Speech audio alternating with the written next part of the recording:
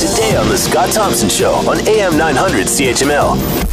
Let's bring in Ian Lee, Sprott School of Business, Carleton University. He is with us now. Ian, thanks for taking the time to join us. How much lower can we go with this stuff?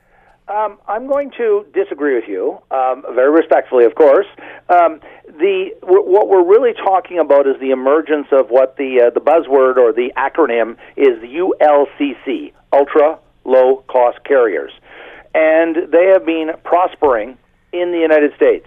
Now, let me immediately say that this is not for everyone.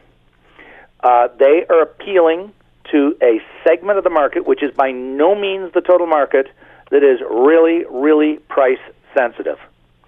Typically because the buyer, the customer, doesn't have a lot of money. And so these are people like students, maybe people on some kind of social assistance, or unemployed. But what they've done is they've realized that flying is, to get anywhere beyond short haul, it's the only way to go. Just very quickly, the airline industry chops up flights. They classify flights into short haul, medium haul, long haul. So long haul is typically across oceans, across the Atlantic, across the Pacific. Short haul is up to 400 kilometers or 250 miles. The biggest competitor for the airlines in the short haul, of course, are cars. Far more people take cars for short haul than they take planes. However, when you get to the medium haul, in other words, flying from Ottawa to Vancouver, or Ottawa to Winnipeg, or Ottawa to Newfoundland, or somewhere in the southern states, you really, effectively, most people don't have a choice. Sure, you can take 5 days to drive there, but most people don't have that kind of time. And so there, within that market, and I'm talking the medium and long haul market where there's no alternative to flying, then you've seen this emergence of different space categories.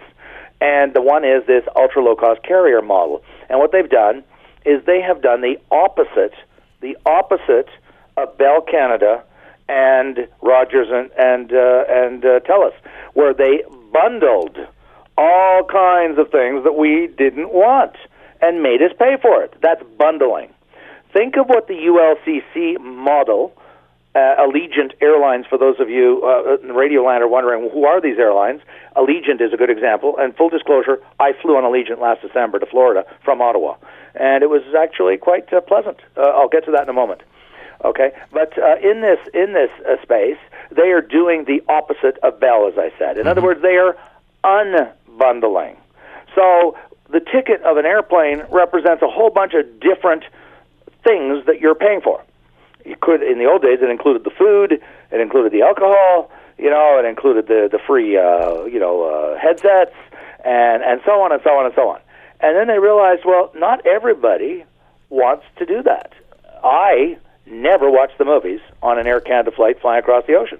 I just don't watch movies on television, on an airplane. Mm-hmm. So they realized that I tried last time I was on a flight, Ian, except I didn't recognize any of the movies. Well, that's for me, true. For me, I love going on airplanes because I'm not a real movie guy. So they've got a captive audience. It's like, okay, I'll finally watch that movie I've been meaning to watch. You know what I ended up watching when I flew to Milan?